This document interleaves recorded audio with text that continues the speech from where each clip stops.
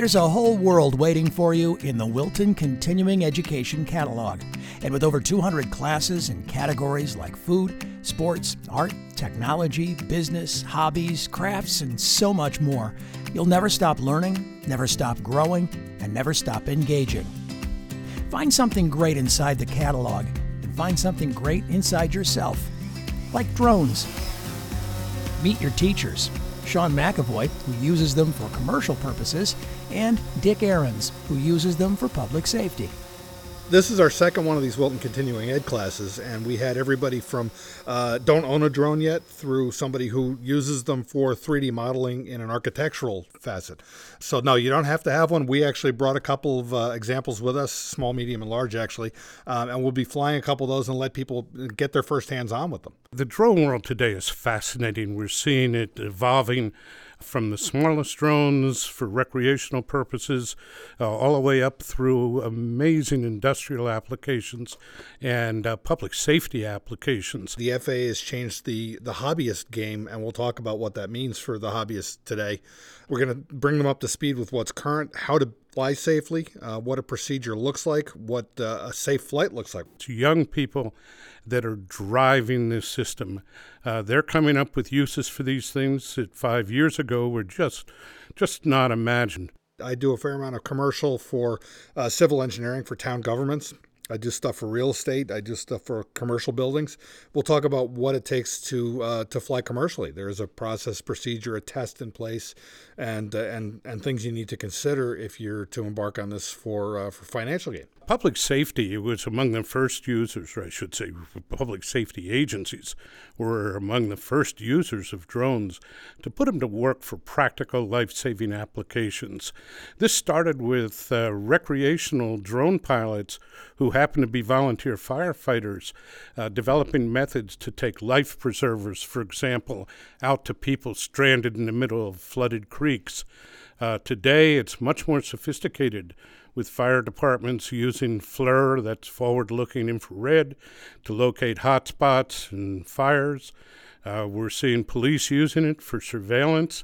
With a tactical entry, we're also using these things in accident investigation so we can clear the highways quickly and get the information that the people involved are going to need down the road. People will walk up to you while you're flying and ask the same things. How far can it go? How fast can it go? How high can it go? How far? As far as you can see. You need to maintain line of sight. How fast? My fastest drone gets up to about 60 miles an hour, but the regulations say keep it under 100. And how high? 400 feet's the ceiling for everybody. And now, Wilton Continuing Education Coordinator, Dolores Tufariello. The reason we're so successful is because we develop relationships within the program. There are over 4,500 people in our program. And at any given day, if someone brings up a program, I can almost say I almost know everyone in that program because they keep coming back. And of course, we try to attract new people, by offering current trends and interests for all age levels and interest levels.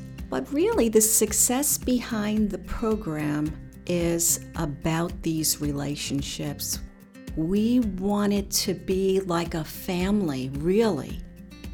So the program offers a way for people to step into the experience, bond with other people of the same interest, develop friendships, have real face time with people.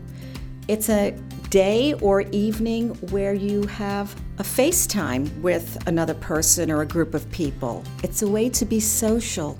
What I like about it is there's so many different things in the catalog. It's not just technology. There's all sorts of different facets. And actually, if you were to come to our drone class and learn how to fly safely, they offer things like how to do post-production. What are you going to do with that picture once you've taken it? You need to enhance it. So there's that type of additional class you could take to learn a little bit more.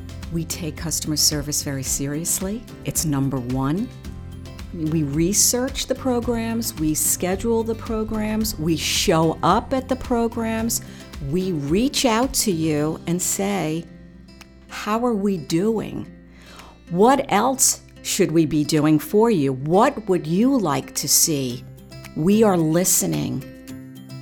We invite you to learn. What's new to you?